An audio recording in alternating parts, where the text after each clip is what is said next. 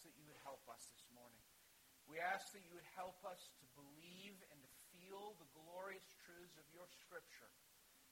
That we not just would feel it and believe it, but we would obey it and delight in it, and it would transform all of our lives. I pray this morning that you would feed us with your food, manna from heaven, that would minister to our souls and believe the truths that you have given to us, and that we would be transformed. God, I pray that we would live in the supremacy of Jesus Christ. We would walk in light of the supremacy of Jesus Christ, and we find joy. In Jesus' name, amen. Please be seated. Well, good morning and welcome to Faith. It is great to worship with you this morning. There are a lot of announcements, and I want to, among all things, welcome you in Christ's name, as that's what the gospel does. It welcomes all people to the Father through Jesus Christ. And if you are new or visiting, or you're seeking, you're saying, hey, I want to know if Faith should be the church that I should be coming to, if God's leading me here, would you let us know how we can connect with you by taking the orange card, filling that out. We'll send you an email. We'll send you a letter. If you want us to follow up, we'll connect with you. We want to get to know you, and so welcome. And there's an opportunity. If you're here and you wanted to get involved in the church, there's also a card for you to sign up for nursery, children's ministry, worship ministry, those type of things. That would be a help to us. Now, I have a lot of announcements here. I'm just going to go through them quick. First of all, I think there's a Super Bowl or something going on. I asked Chuck, or someone asked Chuck who he wants to win the Super Bowl. He said the Lions. And everyone said, well, you can't do that.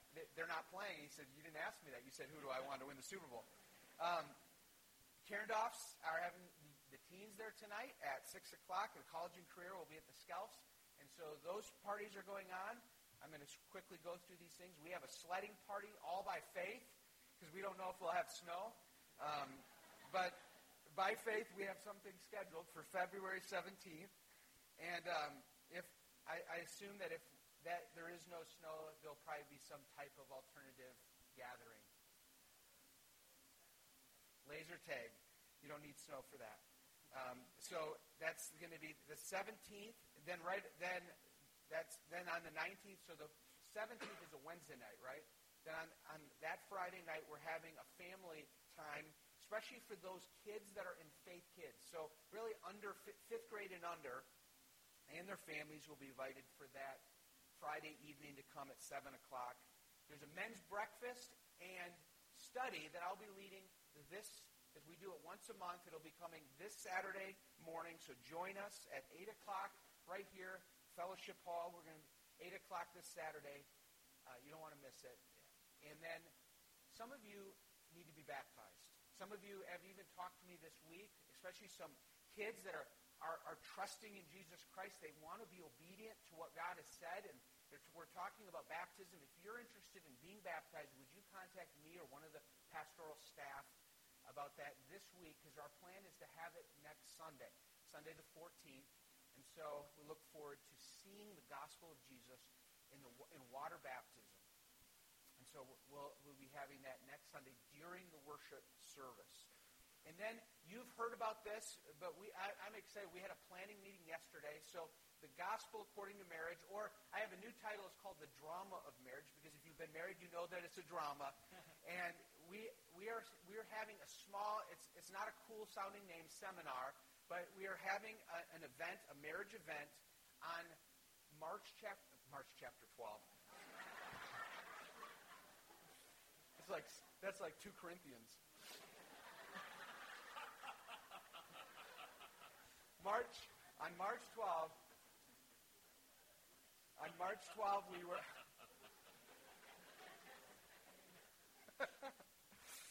we are going to meet. We are having an afternoon into evening event. We're having an afternoon into evening event on March 12th, and it's going to be on the drama of marriage. Really, on God's drama of what He puts on display and the fundamentals of what marriage is all about. We're just going to have a few hours. I'm going to be leading. I'm going to be the main teaching for that, and then we're going to punctuate it with a dinner at a restaurant we're going to go to. So we're going to have that. That's for if you're married, want to get married, you're engaged, or even just you're maybe a couple and saying, hey, I just want to come and find out what God's plan is for marriage. Come and join us. We need you to sign up. We're going to have registration cards for that so we can get a list next week. We're going to be saying a lot more about that. The most that it's going to cost will be $50. There's going to be books and other things that are going to be given as part of that registration. That's going to be for an entire couple. And so put that on your calendar, March 12th. Last thing is the fighter verse. Great passage of Scripture. Every week it is. But Romans chapter 12, 1 and 2 is after the gospel is declared, we're called to live this out. Did anybody memorize Romans 12, 1 and 2 this week and like to say it for us? Anybody work on it this week? If you did, raise your hand. Okay.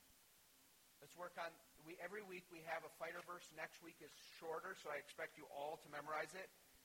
Psalm 56, 34. Let's say this together. Let's say Romans 12, 1 and 2. If you could read it with me. I appeal to you, therefore, brothers, by the mercies of God, to present yourselves as a living sacrifice, holy and acceptable to God, which is your spiritual worship.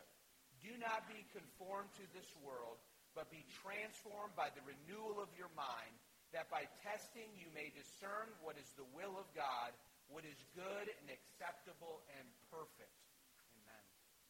Okay, before we go, I'm going to pray, and I have a few prayer requests to share with you that I need you to be praying for. But before we do that, I want to give a quick family talk. If you're new to faith, you can just listen.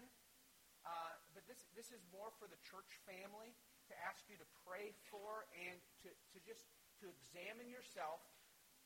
Because it'd be easy for you to go, oh, this is just another I want your money talk. And that's not what this is. I want God's grace in your life and in our life.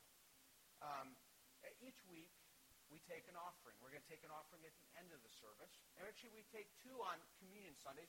We pass around a basket. We're going to do that in a little bit. And that basket, we give gifts that will go to the Grace Fund that helps others in this congregation that has special need or has a financial need that we can be a blessing to them. And God has used that in the lives of many of you, and I know He will continue to do that. We also take an offering every week, usually towards the end of the service, which is for our general fund. It also goes to our missionaries, designating to missionaries, and we support missionaries, we support the pastors, we support the physical needs of this church. And God has always provided. It's been challenging at times, but we've seen God provide. And once again, we're at a place where we ask that God would provide. We've had some very good offerings this year, and there's been some ones that have been hard. And this last week, we're a little bit short, and we haven't been able to pay all the salaries. And so would you pray? If you don't know, you don't know. And so I need to say, hey, we do need God to provide once again. And so would you join us by responding to that as God leads you? Because the Bible teaches at least 5 ways that which God's people who have been saved by His grace give. We don't guilt people into giving, and you don't go to get saved because of giving, or you don't get extra works because of righteousness because of giving. You give in response to God's love. But the 5 ways that God talks about giving, He says you give willfully and cheerfully, not under compulsion, because God loves a cheerful giver, and they just give out of the abundance of their joy. You give as a regular pattern. Paul said to them, as you meet on the first day of the week, you should make contributions for the poor. Or we give according to our ability, in proportionate to our ability. That was the tithe in the Old Testament. They gave 10% of all they had went to the Lord.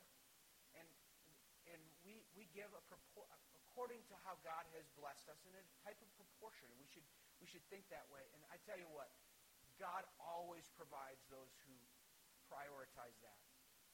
God also calls us to give generously. One of the testimony in the New Testament church is you had really poor people in Macedonia, which were probably in Philippi, and they gave out of their poverty. They would say, God, give us money so we can give it away to the poor, give it to those that are in need, and God always provided for them, and we give sacrificially. We give when it sometimes hurts because it's a step of faith, and then we say, God, thank you for providing.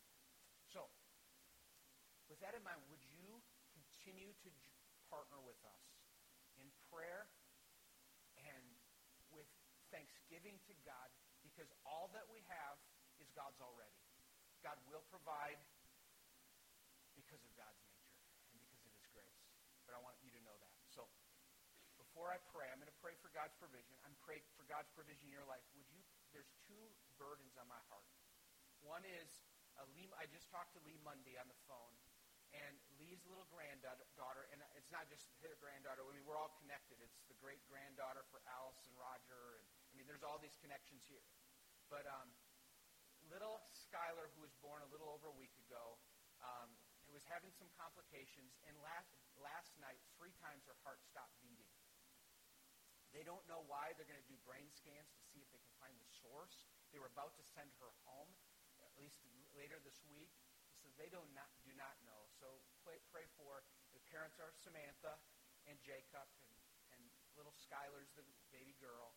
So we need to pray for their family and pray for little Skylar. Secondly, Steve Spencer is a member here, lives just right across the yard here. Steve has had horrible headaches for about a week. He can't see out of one of his eyes. They think he had a ruptured blood vessel, and he's been vomiting and staying up all night. And they're going to probably take him in this morning. And so we need to pray that God will give him relief and healing. He's our dear brother. But I know those are a reminder that you have burdens. You have concerns in your own life and those that are dear to you. And we have to lift them up to God. So I'm going to do that, asking God to minister to us. We're going to have communion after we have a song. We're going to sing and then have communion, and I'll say a few words about that. And I'm glad we are, and we need God's grace this morning. God, we come and we ask you to glorify your name and be hallowed in this service. Would you honor your name? Would you lift up your Son's name through all that we are and all that we do, in our giving and in our praying, in our obeying, in our living, in all that we do? I pray, even in our singing right now, we worship you, and that you would cause our hearts to turn to you. God, I know that there are young people in this room that are 4th graders. There are 7th graders and 10th graders. There's teens. There are those that are young parents. There's old parents. There are senior citizens. There are people at all different walks of life this morning. They're feeling their great need of something else than they have right now. They're yearning for something. They're yearning for fulfillment. And some of them know they need it from you alone. But, oh God, this morning, show us our need for you. We feel the brokenness of this world as we lift up little Skylar, and we ask that you would heal her. We ask that you would be with Jacob and Samantha, and you'd be with their little daughter, and I pray that you would sustain her life. Would you heal her body? And I pray that you would allow her to go home soon, and God, do a mighty work in her life. And be with all her family, her grandparents, and both sides. And God, just please do a work. God, this morning, be with Steve Spencer. I pray that you would heal his body. I pray for his headache. I pray that you would help just all that's going on in his body, which he does not know, the doctors do not know. Again, I pray that you would give relief and healing. God, I pray that you'd heal us spiritually for those that are feeling so broken over their sin, maybe feeling persistent guilt. For those that feel really good about themselves but shouldn't, I pray, God, that you would allow the gospel to humble them so that they would find true joy in you and you alone. Help us not to be self-righteous or self-confident, but Christ-confident. I pray, God, that you would give us this daily bread, forgive us our sins, and protect us from temptation and evil. God, we thank you. For yours is the kingdom, and yours is the power and the glory forever. Amen. On the night that Jesus was betrayed, he took bread with his disciples, and he took wine with his disciples, and he gave it to them, and he said, "This is my body, this is my blood. Take and eat and drink." And this means something. And you're going to do this. And later on, Paul, the apostle, spoke of this, that he was revealed, that we take partake of this meal in order to remember Christ's death, to proclaim his death. And we call this supper, this meal, the Lord's table or the Lord's Supper, and he invites all his children to come. He invites God's children come, Jesus' brothers, sisters, those that have been saved by him, that have been united to him, they come and he says, here's my meal. You come and do it often, and when you come, think of it, you are being nourished in what brings you life. And what brings us life is faith in God. We were saved by faith. As we've received Christ Jesus the Lord, so walk in him. We received him by faith. We walk in him by faith. And this meal is not some magical meal that there's something magical in the bread or something magical in the juice that gives us a spiritual zap. No. But we as God's people, in obedience to Christ, we come and we take this symbolic meal and we say, his body really did it for us. And his blood really took away my sins. And I am right with God. I am reconciled. I was an enemy with God. That's how the Bible describes me. And he came and he made me a child of God because of what Jesus did, his son did, on the cross, Calvary. And so we come and we celebrate it. We come and this is not a funeral meal. This is not a grieving meal. It's a sober meal. It's a serious meal. But we come and we thank him. We go, thank you for this food. Thank you for Jesus for providing. My life is in you. My salvation is you. I'm going to live forever because of you. And in fact, my ability to keep believing in you and trusting in you so that I would walk by faith day by day comes from you. And God means to nourish us this morning as we continue to trust what he did on the cross, and we actually take something and we remember it by eating it and drinking it. You do not have to be a member of faith. You don't have to be a regular attender of faith, but you do need to be a Christian as we believe the Scripture defines it. Is someone who has received God's gift of salvation, the gospel, by faith and is completely trusting in Christ for that salvation, not in yourself or any other thing. We believe that when that happens, you should confess that real faith and that repentance or turning away from your own ability to do anything and accepting him. You should mark that by what God has called baptism. In fact, all those that are believers, they get baptized. And that baptism is a symbol of I was in the waters of baptism. I died with Christ because that's what happened when I believed in him. I died with Christ, and I'm now alive with Christ. Just as he rose from the dead, I am raised with him in newness of life. And so, I'm going to invite you to come. What we do here is, if you're new to this, we make our lines on the side, and we come through here, and you take a piece of bread and take a cup, and then go back to your seat. And then after that, I will lead you in eating and drinking of the communion meal. We do have gluten-free in the middle here, if that is of a need to you. If you are here and you're saying, I'm not sure if I'm a Christian, or I'm not sure if I should take, it's okay. You can stay in your seat and pray, and we have a little sheet here that would guide you. I would encourage you to read this. We're just really thrilled that you're here, because this is part of God's work in bringing you to himself. And he is at work in your life. So I want to, before I have you come, and before I'm going to have the deacons come in just a minute, I want you to think about what Jesus did on the cross for you and me and for everyone who receives him. It says that we were buried with him in baptism. And what he's saying is in our baptism, it symbolizes that we were buried with him because something in us needed to die. We needed death because we were corrupt. We were buried with him in baptism, in which you were raised with him through faith. You were raised through faith in the powerful working of God who raised Jesus from the dead. You were dead in your trespasses and sins. God made alive together with him, having forgiven us all our trespasses by canceling the record of debt that stood against us with its legal demands, this he set aside, nailing it to the cross. He disarmed rulers and authorities. He put them to open shame by triumphing over them in him. On the cross, that's what this symbolizes. What Jesus did was he took all of our sins, past, present, future. He took all our sins.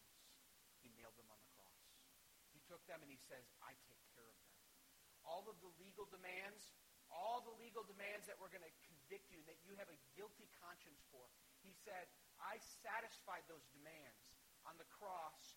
You just believe in me. You just put your trust in me. So this morning, if you have a guilty conscience, confess your sins to God, but look to him and believe that he says he'll do what he says he'll do. He forgives you. Your sins he will remember no more. And come and take this meal by faith and with thanksgiving. And if you have something against someone here, confess that to God and make that right. This meal symbolizes that we're a family, and families don't eat together mad. They eat together in unity because they have been rescued. They've been rescued by Christ Jesus, our Lord. And so, why don't you all stand? I'm going to invite the deacons to come.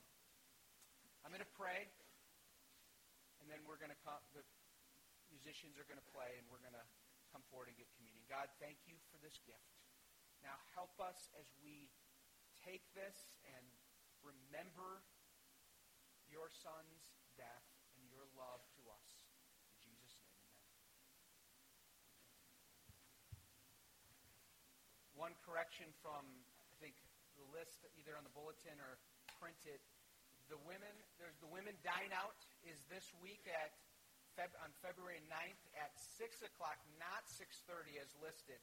And so they couldn't wait. They need to go at 6 o'clock, not 6:30. So, and where is that? The Fenton House, okay. 6 o'clock this Tuesday. Turn with me to Colossians chapter 1. You have that text in your bulletin if you need, but Colossians 1, chapter 1, verse 15. We're going to look at the paragraph of verses 15 through 20. And look at these verses this morning. I pray that God would minister to us through them. We're going paragraph by paragraph or a few verses at a time through Colossians. And we are now to Colossians 1, chapter 15 through 20. I want you to look at that with me as I read it to you and then pray.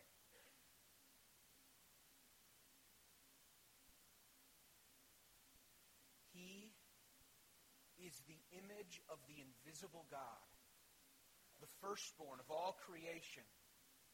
For by him all things were created, in heaven and on earth, visible and invisible, whether thrones or dominions or rulers or authorities, all things were created through him and for him. He is before all things, and in him all things hold together. And he is the head of the body, the church. He is the beginning, the firstborn from the dead, that in everything he might be preeminent. For in him, that's Jesus, in him all the fullness of God was pleased to dwell. And through him, that's Jesus, to reconcile to himself all things, whether on earth or in heaven, making peace by the blood of his cross. Oh, Father, please help me. Please help us in this room this morning to hear and to understand and to believe and to treasure and obey all that you have for us. Where else should we go, Lord? Where else should we go? You have the words of eternal life. And I pray that we would believe them. We would believe the one who has the words of eternal life, Jesus. Comfort the brokenhearted, strengthen the weak, feed the hungry, make hungry those who are not. And God bless us. In Jesus' name, amen. Okay. I want to ask you this question.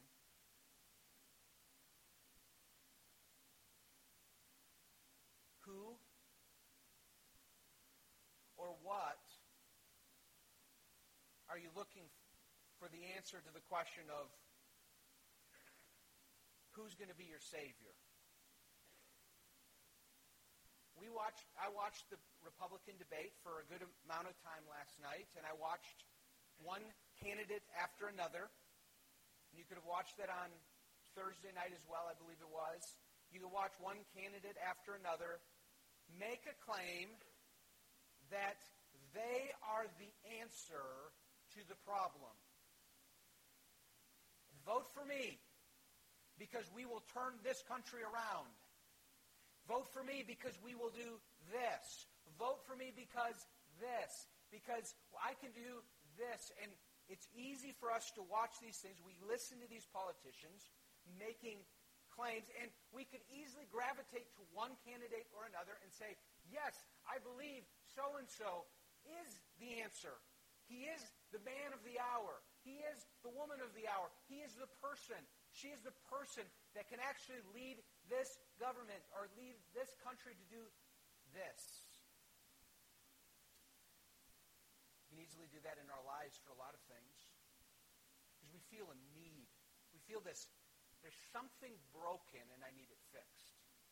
I'm a parent and I need to be a good parent, and I struggle with being a good parent, and I need some book or some source or some answer, some silver bullet that will help me get that fulfillment so that I can be that good parent, or I'm a spouse, or I'm a person. I want to be happy. I want to have satisfaction, and I want that one thing. I'm going after it. It's that self-help book, or it's that one lecture that I just need to listen to, or it's this diet.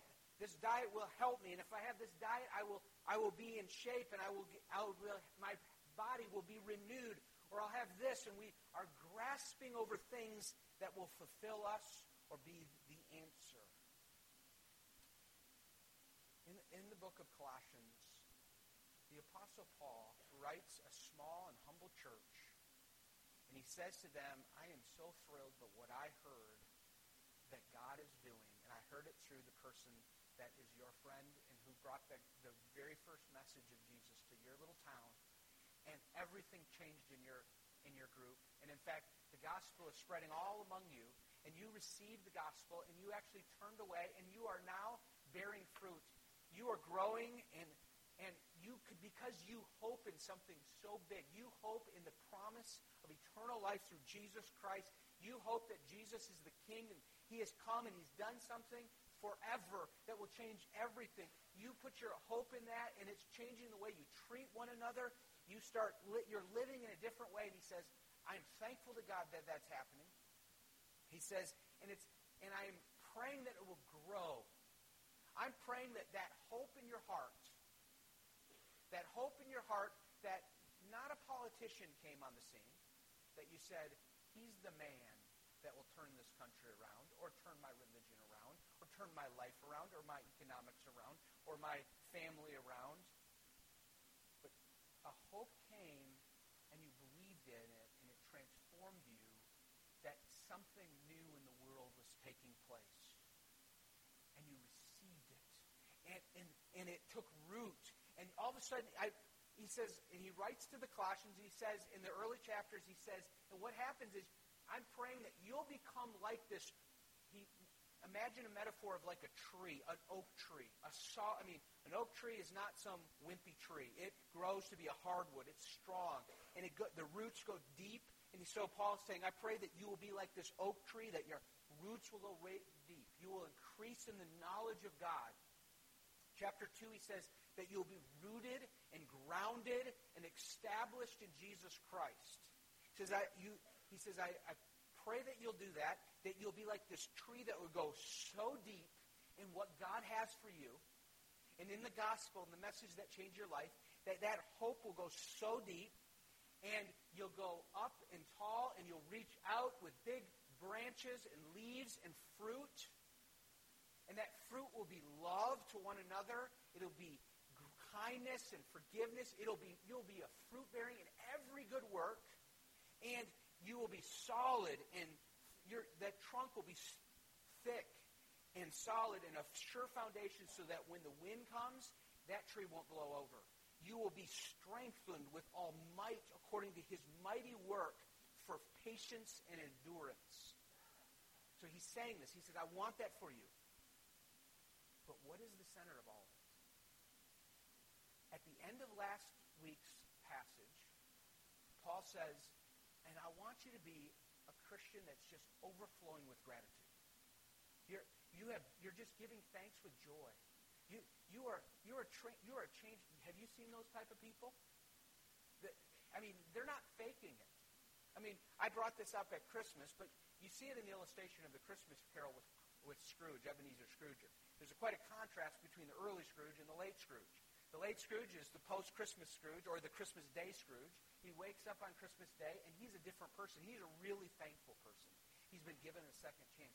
He has received the grace of a second chance. He sees everything different, and he's running around giving things away, and he's not being forced to do it. He's not doing it out of duty. He's doing it out of delight because he is thankful. And Paul says, I pray that you'll be truly thankful people, and the ground of that thankfulness is not some fake, made-up kind of wishful thinking. It's because you have been transformed. You were transformed. You were brought from a kingdom of darkness where you were an enemy of God. You were on a fast route to hell. You were spinning on that treadmill of futility and emptiness, always grasping, never getting, always going. And Jesus came in, and he brought you into the kingdom of his dear, beloved Son. He says it that way. This passage makes us stop and go, I need to know more about this beloved Son in whose kingdom I am now in.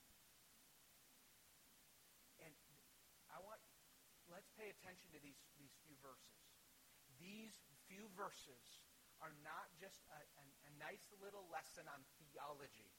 Theology is the study of God. They're not. We look at these passages and we're going to see a lot of things like, look at him. He says Jesus is the image of the invisible God. What does that mean? He's the firstborn of all creation. What does that mean? And then some things that might seem a little clear. All things are created by him and for him. He is before all things. All things are held together by him. He's the beginning. He's the firstborn from the dead. And in him, everything must be preeminent. He's the fullness of God. He reconciles all things by his cross. What Christianity claims is that those who come to God through Jesus, they come to God through Jesus Christ and him alone. And they find that in Jesus, he is an all-supreme and all-sufficient Savior. They come to him, and he changes their life. This is not just a lesson on truths about Jesus that we should pack away in our brain in case anybody asks us, what do you know about Jesus? Here are some lists of things about Jesus.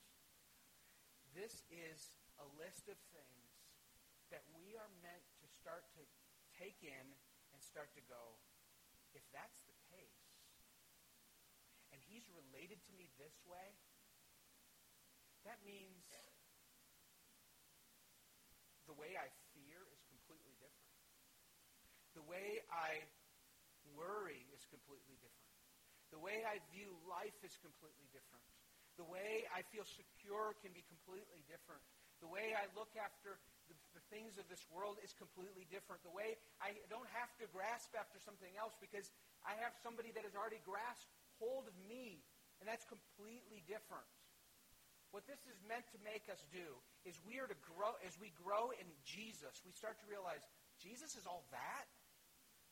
And the claim of Christianity, the claim of the gospel, the claim that all of us, if you're a Christian here, or you're seeking to be a Christian, or wondering what that's about, it is centered in what God did through Jesus on the cross, and it is all about who Jesus is and what he's done, his person and his work. And what I want us to see here this morning is what is the center of our hope. I've said a few weeks ago that there's a hope that is to spring up in us that changes everything. It is not a hope that says, I hope the Lions win the Super Bowl next year. That is a hope that we could have, but we wouldn't be promised of it, right?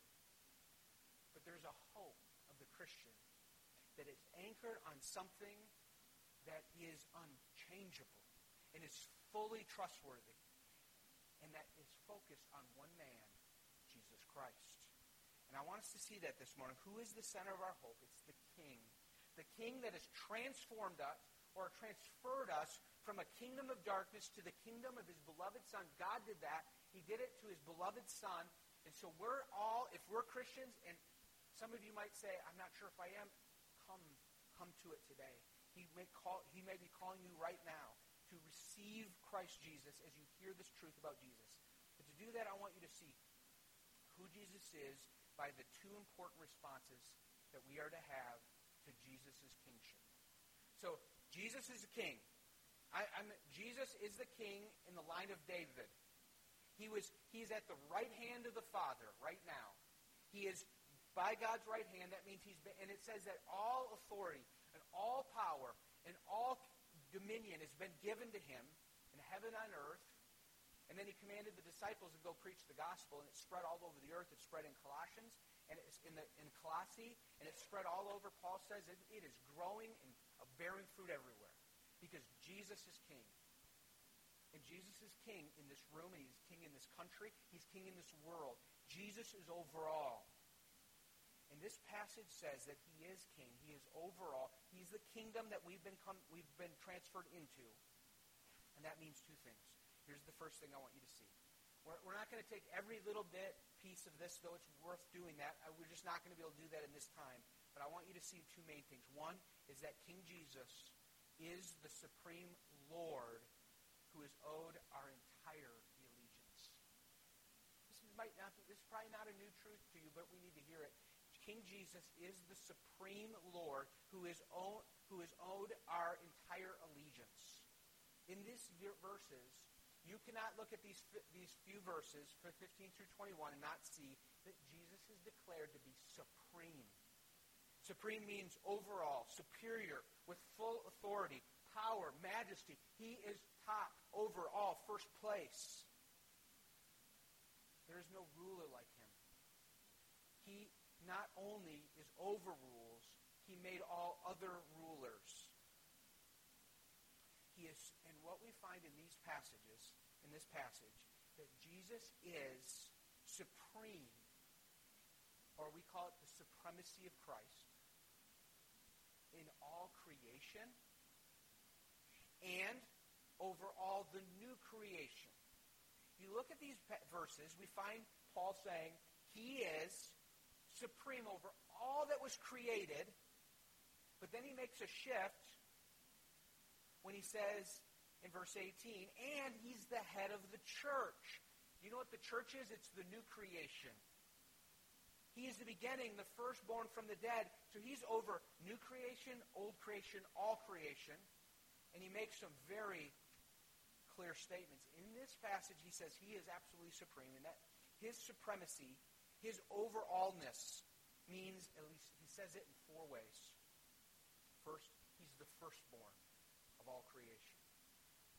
You might look at that and go, wait a minute. I think I know what I believe, and I know that Jesus is God.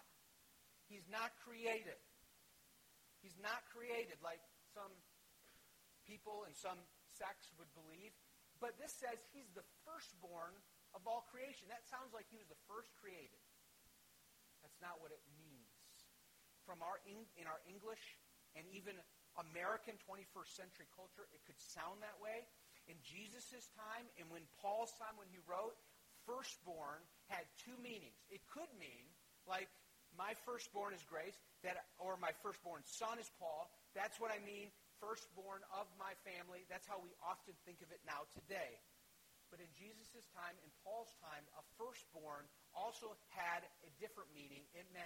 Firstborn meant rank, first place, receiving all rank or priority or preeminence or over everything, and that is exactly what he means, because he's going to right away say that all things were created by him. If all things were created by him, did he create himself? He is not. He's saying he is. And so he starts by saying he is the firstborn of all creation. What he means is he is preeminent. He is over. He is first in rank, first of honor, first in all things, over the created order. But then, in fact, he's going to say, over rulers and authorities and powers. That means all angels and demons in that time. And we see throughout Scripture, God allowed certain spiritual forces to move sinful nations to rebel against God. And in fact, you come into the New Testament, if you read the New Testament, just take the book of Mark, just 16 chapters, wouldn't take you long. You start reading, you go, man, there's a lot of spiritual warfare here. There's casting out of demons, and there's demons basically accusing Jesus of something and this and that. You go, what's going on? This is a very spiritual world, and there's spiritual forces. Jesus came, and in his coming to earth was the beginning of a new order, where Jesus came and he said, I am over it all. I am over all powers and authorities. They were shuddering at his presence. They were intimidated by it. And in fact, we're going to see in the next chapter, Colossians 2, because the Colossians were actually struggling over this. They were thinking, okay, we came to Christ by him, but we need something to fill us up, to really get us complete in God.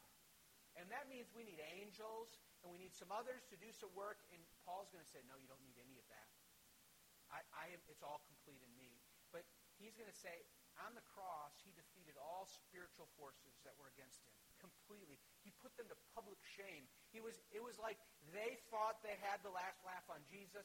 Jesus had the last laugh on him at the cross. The very thing they thought they were getting God on was their death, was the end of them. Okay, so Jesus is, first of all, he's declared as firstborn.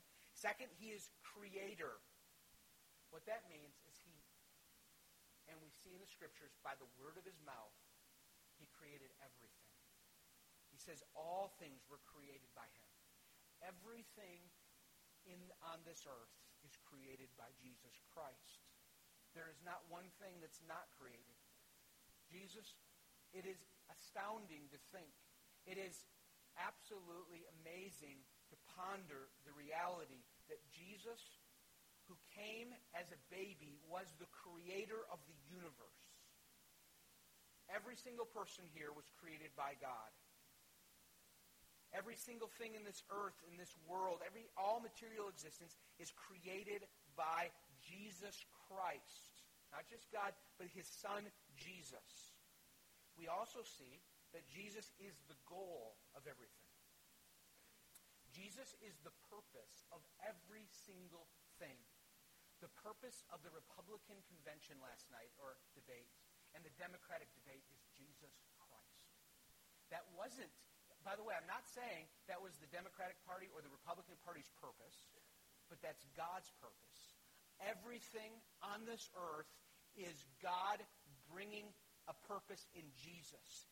See, we don't see it right now. Because of the world we live in, things are invisible. We're blind to certain things, but if we could put on the lenses that God would give by faith, in fact, to see the unseen that we can't see, we would see that God is doing 10,000 things. Have you ever had a situation in life where something happens and you go, I have no, okay, I think I see why this happened, this and this. This is why it happened. I can see God's hand in that. And then 10 years later, you go, and that happened, and that happened, and that happened because of that one decision. And then 10 years later, and that happened, and that happened. God is, in everything that happens in our lives, God probably has 10,000 things that he's doing and orchestrating. behind the scenes that we'll never see. We might find 5 reasons. But God is at work. Jesus is at work, and it says that not only is he the goal of meaning he is the goal of that he would be shown as all glorious. So the world would look and say, "Hail King Jesus, the Lamb of God who is slain, who is Savior of the world. He is supreme being. He is the supreme Lord. I must give my entire allegiance to him." Jesus is in the process of doing the Super Bowl ultimately exists by his. That doesn't mean people are playing the Super Bowl for Jesus' sake, but the Super Bowl exists, in this passage says, for the purpose of him. It's for him. All things are for him. Even the plans of man, we can look throughout Scripture and say, "Oh, that was a plan of man. They had an evil intent." Yes, but God turned it for his good. God had a plan to bring about his glory in Jesus Christ. And it says he is the sustainer of all things. This is amazing. He says that in this passage, we see that all created order, everything in this world, all of it, all things hold together in him. Every atom and molecule is held together in him.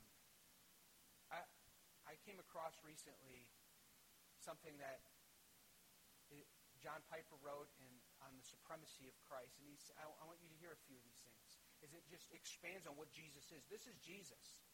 The supremacy of his deity, equal with God the Father in all his attributes. The supremacy of his eternality. He makes the mind of man explode with the unsearchable thought that Christ never had a beginning, but simply always was. He's never changing. His constancy is always the same yesterday, today, and forever. The supremacy of Jesus Christ's knowledge that makes the Library of Congress look like a matchbook, and all the information on the internet look like a little 1940s farmer's almanac. And quantum physics and everything Stephen Hawking ever dreamed seemed like a first-grade reader. That's Jesus' supremacy in knowledge. Or the supremacy of his authority over heaven and earth and of hell, without whose permission no man or no demon can move 1 inch, who changes times and seasons. He removes kings and he sets up other kings, who does according to his will among the host of heavens and among the inhabitants of the earth, so that none can stay his hand or say, "What have you done?" Or his providence, without which not one single bird falls to the ground in the furthest reaches of the Amazon forest, or a single hair of the head turns black or white without his care. Or the supremacy of his word that moment by moment upholds the universe and upholds in being all the molecules and atoms and subatomic world we have never dreamed yet of. The supremacy of his power to walk on water, to cleanse lepers, to heal the lame, to open the eyes of the blind, to cause the deaf to hear and storms to cease, the dead to rise with a single word or even a thought. Or the supremacy of Jesus' purity. He never sinned or not had 1 millisecond of a bad attitude or an evil, lustful thought. Or his trustworthiness to never break a word or let a promise fall to the ground. Or his justice, the supremacy of his justice to render in due time all moral accounts in the universe settled either on the cross or in hell. The supremacy of his patience to endure our sinfulness and still have mercy on us. The supremacy of his sovereignty over all things in the cross of Jesus Christ. It is amazing. He says it this way: he is Jesus, our King, that you're called today to follow, is supreme in every admirable way over everything. Over galaxies and endless reaches of space. Over Earth, and from the top of Mount Everest, 29,000 feet up, to the bottom of the Pacific Ocean, 36,000 feet down, to the Mariana Trench. He is supreme over all plants and animals, from the peaceful blue whale to the microscopic killer viruses. Over the weather and movements of the earth, to hurricanes and tornadoes, monsoons, earthquakes, avalanches, floods, snow, rain. He's over chemical processes.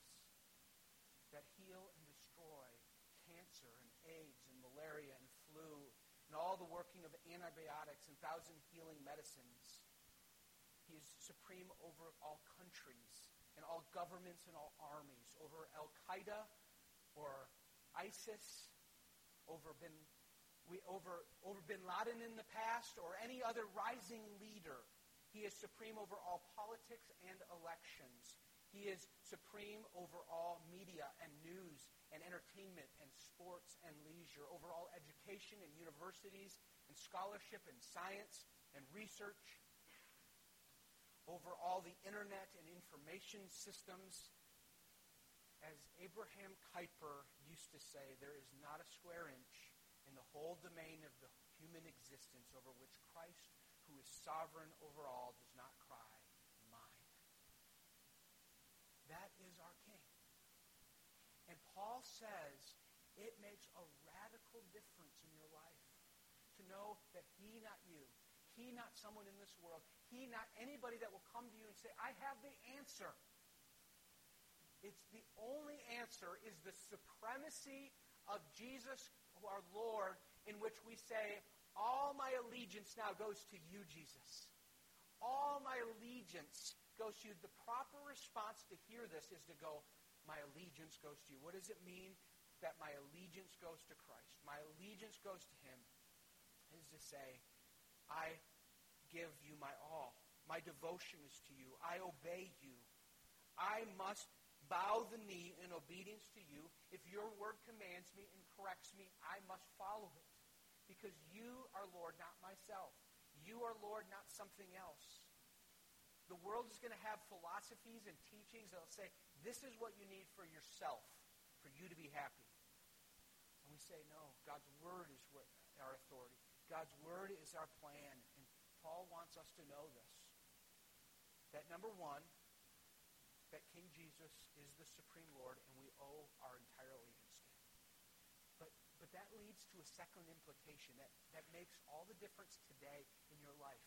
And that's this. King Jesus is also the sufficient Savior who is owed our entire reliance. If Jesus is that supreme Lord that we bow the knee to, he's not this wretched tyrant that, yes, we have to obey, but I guess we have to, but I'm not going to like it, but I have to or else he'll crush me. He's also a sufficient Savior who is we owe our entire reliance, and we can trust him. In verse 19, we see that his person is enough. In Jesus, all the fullness of God was pleased to dwell. His person is enough to give us what we truly need. He is all of God. And in God, he can give us all. All that I just said, he's over all. He's over the church. He's head of the church.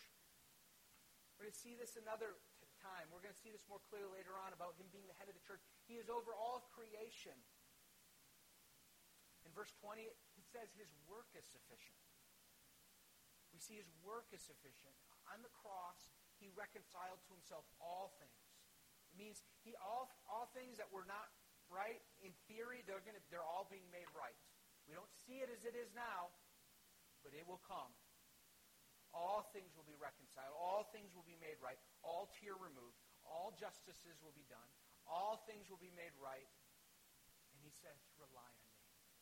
Rely upon me. Trust in me. Bow down to me. Look to me. The whole story of Colossians is a letter saying, so you've received Christ. Colossians 2, 6, and 7. As you've received Christ, so walk in him. You received him, and you learned that he was the supreme Lord of the world. That he defeated all those enemies on the cross. And in fact, doing that, he defeated your greatest enemy, which was your sin that kept you from God, and he brought you to God. So as you've received him, so live with him. Live every day, letting those truths impact everything else.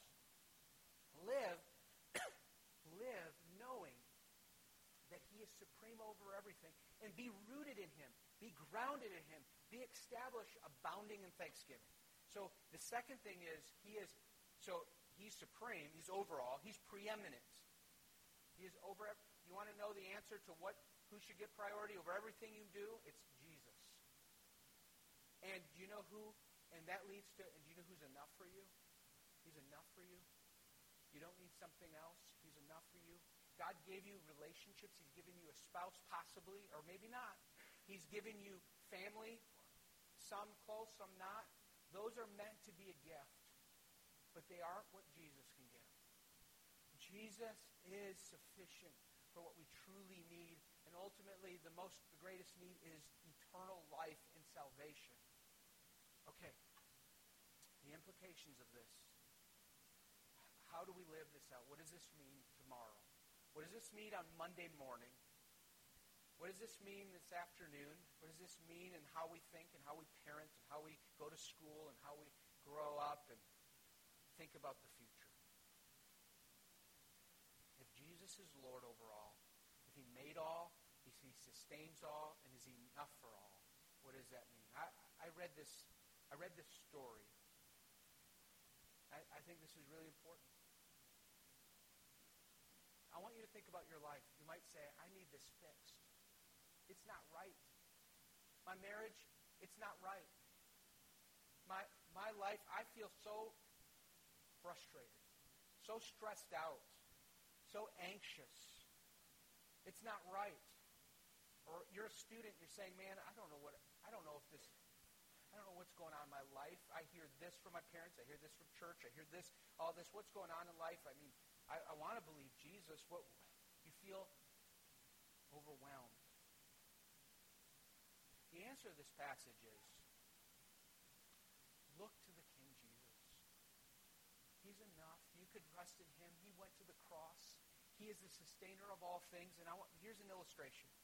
Some years ago, a South American company purchased, this was years ago before the ease of telephones even, a South American company purchased a fine printing press from a firm in the United States. And after it had been shipped and completely assembled, the workmen could not get it to operate properly. The most knowledgeable personnel tried to remedy the difficulty and bring it into proper adjustment, but to no avail. Finally, the company wired a message to the manufacturer asking them that the company send a representative immediately to fix it.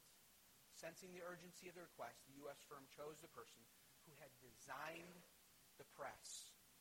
When he arrived on the scene, the South American officials were skeptical.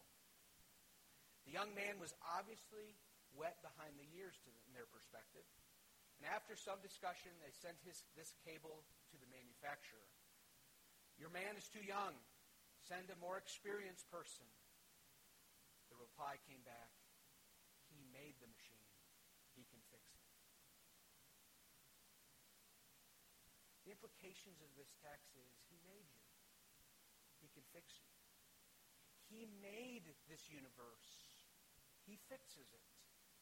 He made you and sustains you.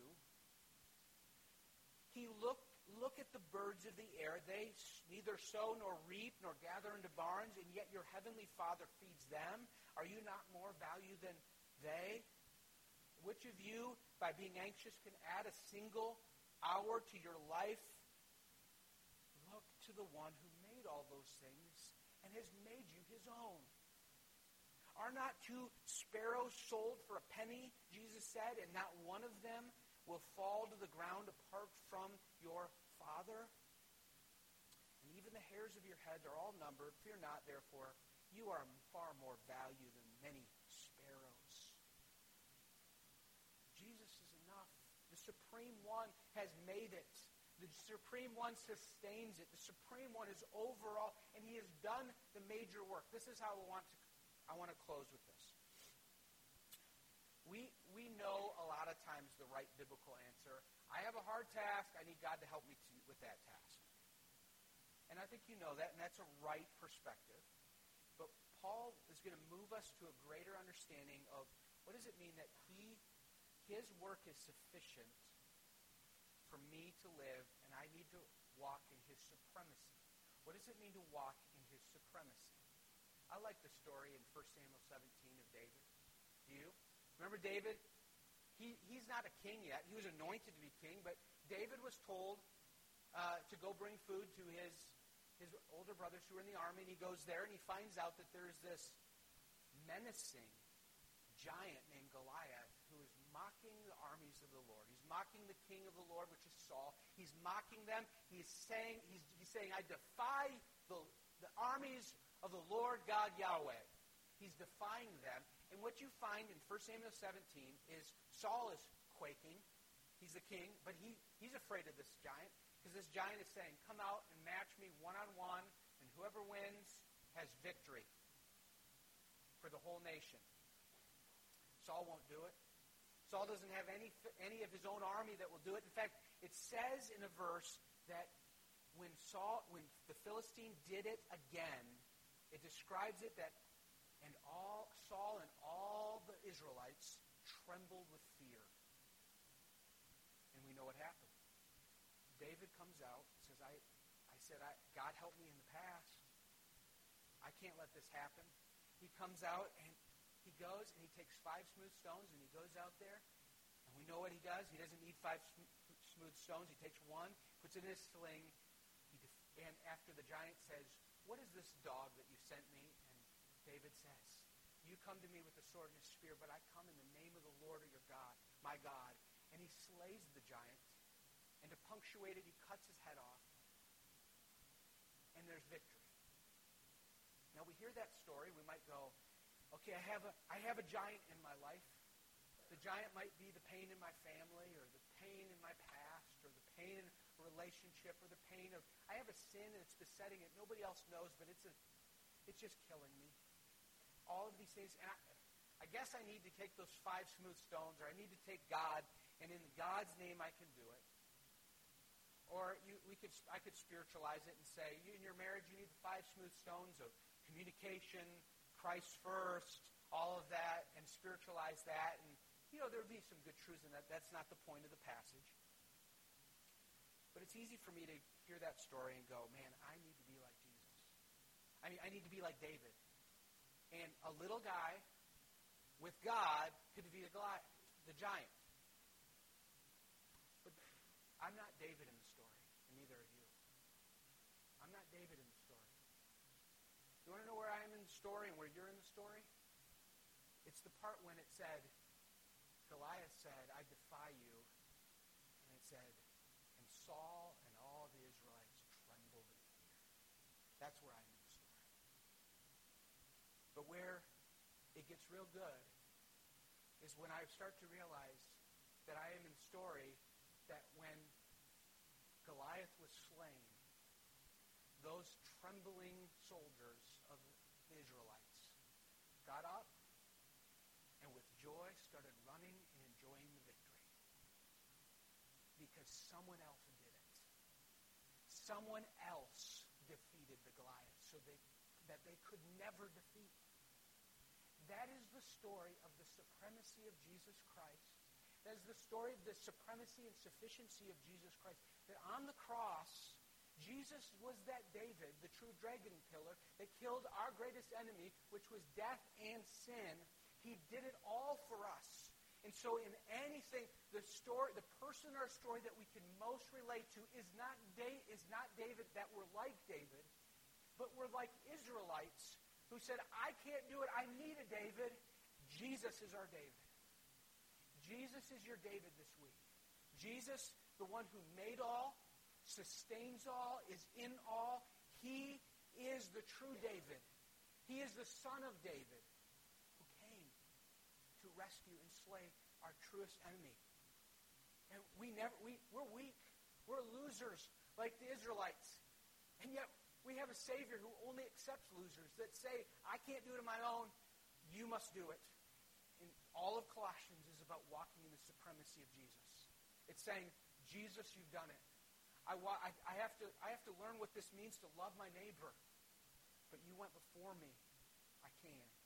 I have to overcome. I struggle with overcoming persistent guilt from my past.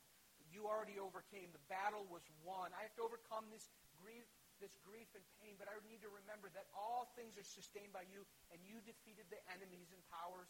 And I have a hope that is grounded, and it goes so deep and deeper, and it's rooted in this King. My final plea to you is if you have never come to God and said, I need to be saved. I need my sins forgiven. I need to be rescued because I have a sin problem and I cannot take care of it. Come today to do that. And what you do is you say, just like that in that story, you don't say, I can do the critical thing to make my sin go away. No, you say, I rely on Jesus, who is like that David, who defeats my greatest enemy, which is sin, and keeps me from God. And you say, God, I claim what Jesus did for me as the truest David for my sin. If you haven't done that, do that today. I'd love to talk to you about it, pray with you, but do that today. You could do that right now in your seat. You do that this week. Do not delay. Let's pray. Father, thank you for your great love to us. God, as we take this offering now,